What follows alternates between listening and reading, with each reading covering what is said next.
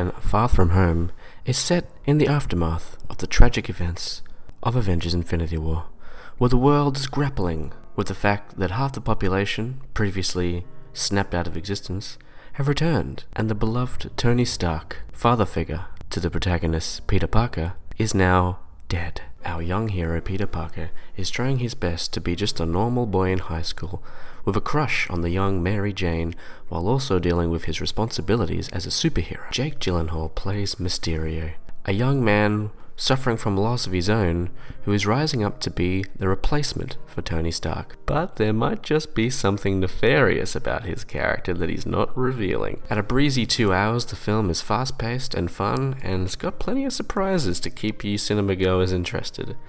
But there is one small issue that I did notice with the film that I think should be brought to everyone's attention.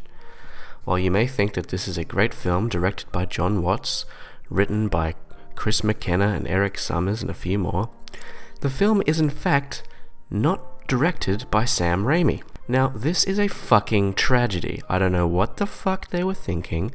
Sam Raimi is the only person who can make a Spider-Man film. You may also be intrigued to find out that Spider-Man is played by some guy named Tom Holland, and not the rightful heir to the throne, Tobey fucking Maguire. Naturally, upon discovering this information, I was rightfully outraged. I do not want to see Jake Gyllenhaal with a swarm of drones around him creating holographic images to try and taunt and kill Peter Parker.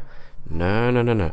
I want to see Willem Dafoe as the Green Goblin flying towards the room full of high-end executives who wronged him, cackling, lobbing a pumpkin bomb in, and seeing them all disintegrate, and also seeing their skeletons. And as he does this, he shouts, "Out am I." That is what a Spider-Man villain should be. There are no exceptions to this rule. The fucking audacity of these people to make a Spider-Man movie that was not directed by Sam Raimi is quite frankly ridiculous. It lacked all of the cheesy, cartoonish charm of the original and holy trinity of Spider-Man films, and instead we have some sort of CGI, murky, glossy shit. I didn't see any Bruce Campbell cameo appearances, not a one. I didn't see any Tobey Maguire dancing, or any Tobey Maguire at all. Thankfully, there was a heartbeat in this corpse of a film, and that was J.K. Simmons returning as J. Jonah Jameson, with a nice little spin on his character, I must say, in which he is now a sort of Alex Jones type internet vlogger, ranting about Spider-Man. Nice little touch, I gotta say. That was probably the only time I actually enjoyed the film. Every other moment of the film, for me, was met by physical and mental anguish and pain. The only respite being those 30 seconds when J.K. Simmons was on the screen. So in conclusion, I say, this is a disgrace. This is an outrage. I award you no points, and may God have mercy on your soul, everyone involved in making this film. And may I also say, Sam Raimi, you are a god, and I award you one chef's kiss. Now you might be wondering where my other two hosts are, Mr. James Frost Innes and Mr. Hamish King. That's a great question. They are not here with me.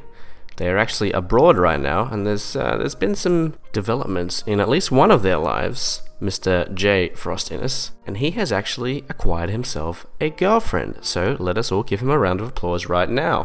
Hey, here we go. Lovely. We will be returning for our regular program soon.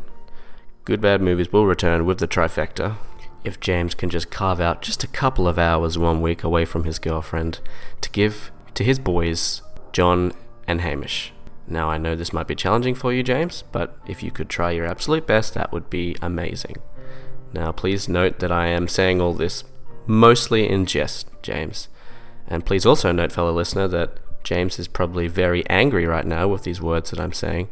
So if you do not hear an episode of this podcast for maybe 3 months, it is safe to say James Frost Innes killed me by running me off the road with his Fiesta. So I hope you've enjoyed this much more highbrow discussion of a motion picture than usual. Stay cool, God bless Sam Raimi, and I bid you farewell.